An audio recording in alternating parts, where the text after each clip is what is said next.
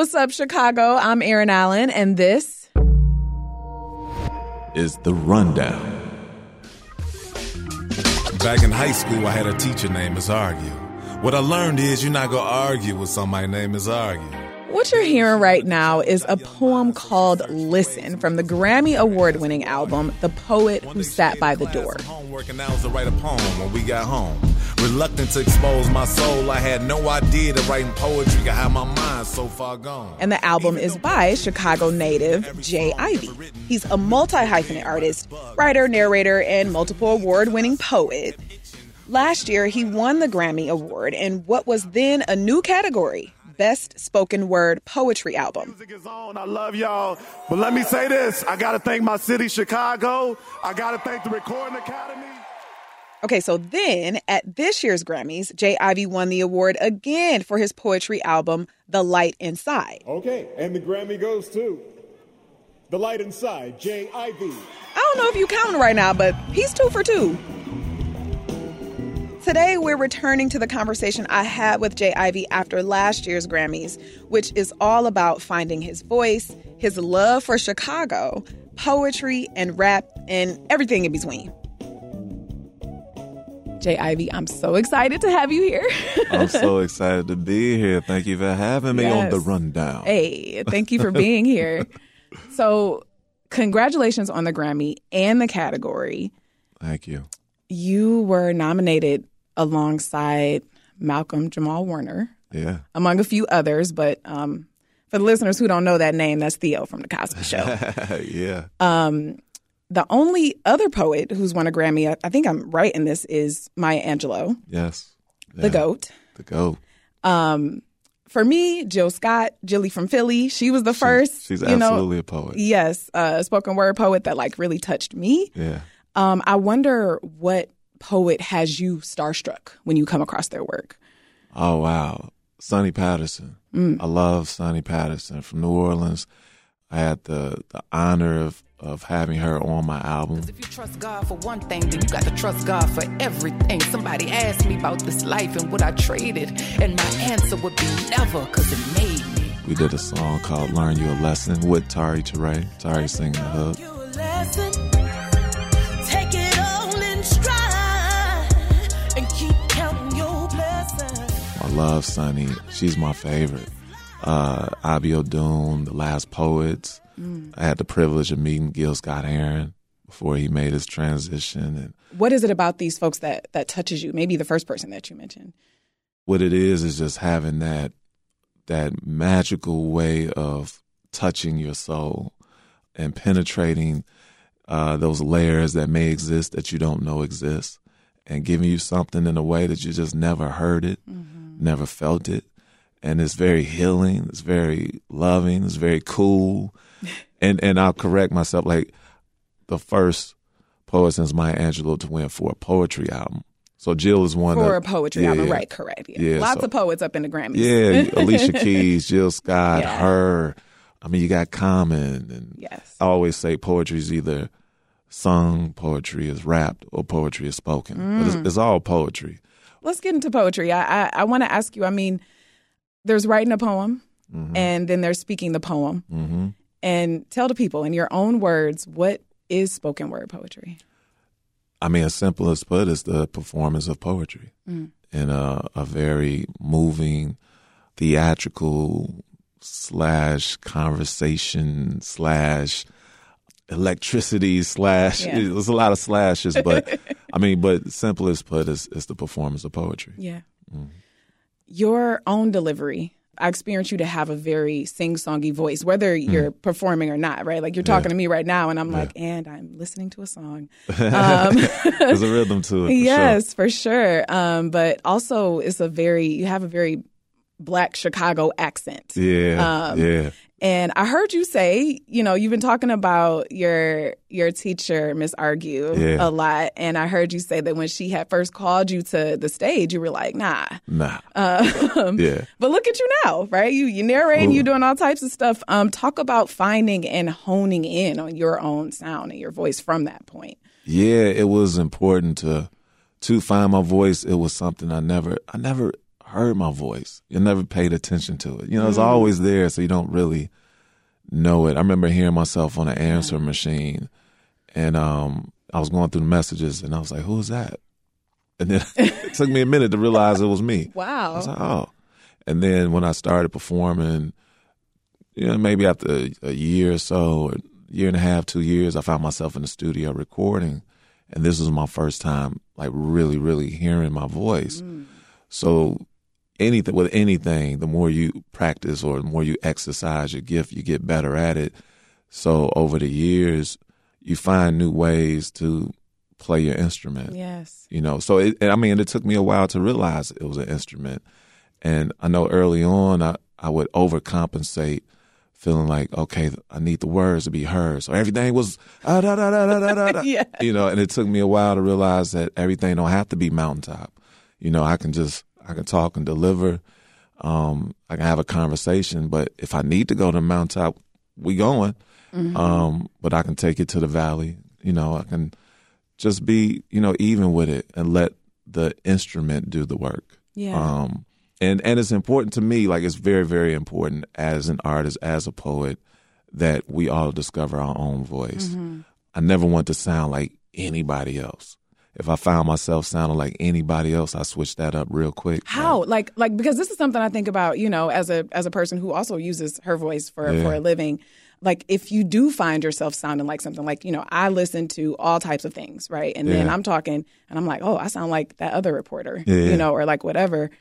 And then I have been trying to figure out how to get out of that and come back to myself. How do you feel like you do that? I notice this when I record or when I'm creating an album, I don't listen to anybody else.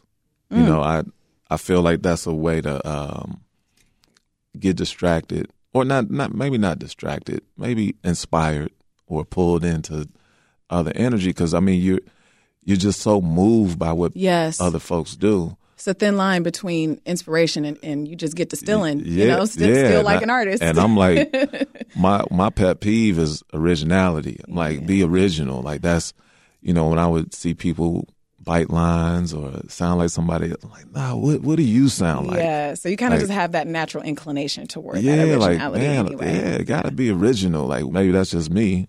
There's nothing wrong with it, I guess. But for me, I never want to, like, let me sound like me. You sound like you. You sound like you. Yeah. I'm going to sound like me.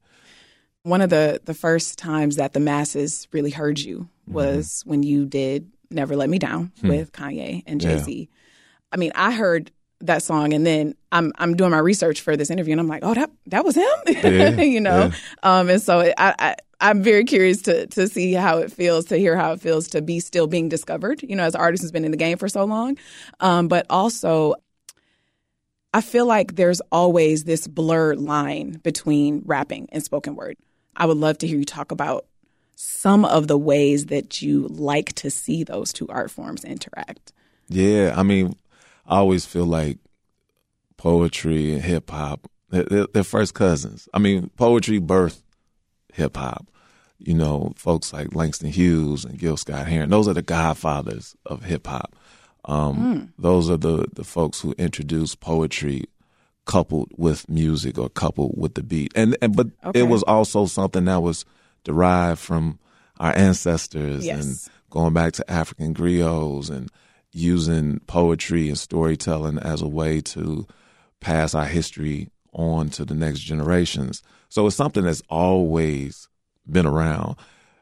But when you come to modern day, last poets, Gil Scott-Heron, you had folks that pretty much birthed hip hop. The MCs were the next generation of that art form.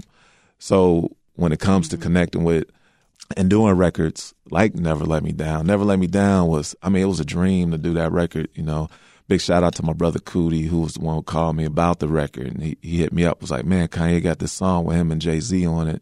And he wanted to put a poet on it. And I told him he'd put J. Ivy on it. I'm like, man, stop playing, So I ended up writing something. 2 days later, I'm on a plane from New York to L.A. to record it. And when I get to L.A., I'm hearing Jay-Z. And, I'm finally hearing the record because I couldn't really hear it over the phone when he was playing it for me. and I'm hearing Kanye's verse, and I'm like, oh my God, this is amazing. And then when it was my turn, it's just like, all right, you do what you do. Do what you do. But then when you hear the combination of styles, is really special to hear the difference in the rhythm of hip hop and the rhythm of poetry. And like I always compared it like poetry is kind of like jazz. There's a rhythm to it, but there's a lot of peaks and valleys with that rhythm. To me, there's a lot more freedom. You don't have to be married to the beat. The music may be there, but you don't have to be married to it. There is a marriage that happens, but it's just a very unique combination. Yeah, it's a special kind of dance that's happening. Yeah, special kind of dance. I love that. I want to get into the album. Yeah. The poet who sat by the door. The poet who sat by the door. The parts of this album that really got me excited were the ones that are hearkening back to church. I'm thinking about Fire, thinking about Pass the Plate. Yeah. That one has Music Soul Child, Let Us See. Have you had an active church life? I have a very active spiritual life. Okay. I grew up in the church. Okay. I mean, I grew up in the church. We didn't go to church every Sunday, but my grandmama, she definitely had us there. My mom I have my uncle who's a pastor, so we would, attend church. My grandfather was a deacon. So church is spirituality. God has always been a big part of my life. And then when it comes to music, especially with this particular project, I was blessed to reconnect with my brother, Sir the Baptist. We were working on the Tennessee State album. He asked me to be a part of that. Okay. The Tennessee State University Marching Band, we went on to win for Best Gospel Roots Album for the Urban Hymnal is the name of the band. So big shout out to TSU and all those students who are now Grammy winners, which is amazing. I love to have been in college. I won a Grammy. Like, that would be amazing. Yes, right? Yeah. Right. But while working on that, I was definitely working on my album when he asked me to step in on that project. And then he's like, man, I got to return the favor. I want to play some music for you. And he comes in and just starts playing these tracks. And he plays me Fire. And he plays me Pass the Plate. I'm like, bro, you giving me these records? I'm like, you play, like, please don't be teasing me with this right now. Like, let's not mince words here. Let's be clear. Because, if you heard Fire, and I think that was the first one he played was Fire. You ever hear the story of King Nebuchadnezzar? The one with Shadrach, Meshach, and Abednego? You see, they refused to kneel down to false idols, so the king ordered for them to meet their fate by being thrown in a fiery furnace. The choir was already on it, so it was really it was just a matter of me just painting with words and painting around what he had already created. He had a version with him on it where he was rapping on it. Was Shadrach, Meshach, and Abednego in that version? Because that's what hit me. I'm like, that's one of the first stories I ever learned in church. No, that story wasn't in there. I don't think. But when I heard it, I asked him what inspired the track. And he referred to that story. So when he referred to that story, I was like, oh, okay, I know where to go now. So he brought the church with him. And I was happy to, step up, get out the pew and go on up there and preach a word real quick. Yes. By the campfire, we tell our stories as we throw your lies in the fire. As we dance by the fire. As we romance by the fire. We teach our young and by same with the Pass the Plate. Like, Pass the Plate, music was on it. And then I reached out to Let Us See. I was like, sis, man, I got this record. It'd be amazing if you'd be a part of it. And she said yes. Pass the plate. Everybody's gotta eat. And I was blown away to know that I have a record with Let Us See and Music Soul Child. Oh, pass the plate. Everybody's gotta eat. Why give to the man if he ain't worth by me? So big shout out to Sir the Baptist. He ended up producing half my album. So he came and just sat down with us in the studio in Nashville for a month and a half. And so we worked on the album for 2 months. We didn't have a lot of time to get it done, which is kind of amazing that we got it done. That's a quick turnaround. You got it done just in time to qualify? Just in time. The album had to be out by September 30th. We put it out September 29th. Ooh. Just in time. Wow, right in the nick of time. Yeah, because I didn't have a lot of time beforehand to work on it because I was working on Genius, was working on the category. So that took up a lot of time over the couple years leading up to that point. Genius was lovely. I know you're a great big part of a lot of people who worked on that. I watched it during the pandemic virtually with a homie. Yeah. It was still in the pandemic. I watched it, when it came out. But yeah, thank you for that. That was a great piece of work. Yeah, big shout out to Cootie and Chike. So you got that album done right in the nick of time. Mm-hmm. Fast forward, you not only got this category that you've been working on, you won in the category. Congratulations again. Thank you. During your Grammy acceptance speech, you shouted out two things near the end. All the poets. And let it be known that this is for the poets, y'all. And you shouted out Shy City. Yeah. The music is on. I love y'all. But let me say this. I got to thank my city, Chicago. How does Chicago live in your work? How would you put that into words? Man, Chicago lives in every bit of my work, from style to heart to dedication to hard work to not giving up to the way I carry myself, the way I talk, the way I walk, the way I approach things as far as how I think about my poetry and I think about my music. So Chicago has just poured so much into me. So wherever I go, I take it with me.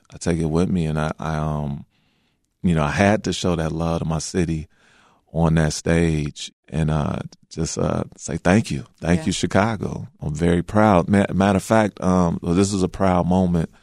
Today is my birthday, March 3rd, 303. And I'm super proud because Mayor Lightfoot, she has signed a proclamation naming March 3rd, J. Ivy Day in the city of Chicago. So I'm like beyond proud. I've been crying for weeks at this point. It started with the Grammy. And to know that I'm being honored like that, I say me, but when I say me, I'm thinking about all of those people that have helped me, family and friends and fam that have been a part of this journey. That's really beautiful. Yeah, thank you. Chi-Town. Chi-Town. Pass the plate. Everybody gotta eat. Yeah. Well, give to the man if he ain't worried about. Thank you, Chicago. Thank you, J. Ivy. Yeah. J. Ivy is a writer, narrator, award-winning poet. He just won the first Grammy ever awarded in the new category for Best Spoken Word Poetry Album, which he helped create. As you just heard, J. Ivy Day is today, effective today. That's so wild. Yes, congratulations again, and thank you so much. Thank you so much. Appreciate y'all having me. Let's go. What you think is time for us to do? Pass the play, y'all. As a reminder, J. Ivy Day is March 3rd in Chicago. If you want to celebrate early, go look up both of J. Ivy's spoken word poetry albums. From 2022, The Poet Who Sat by the Door, and then his most recent album, The Light Inside.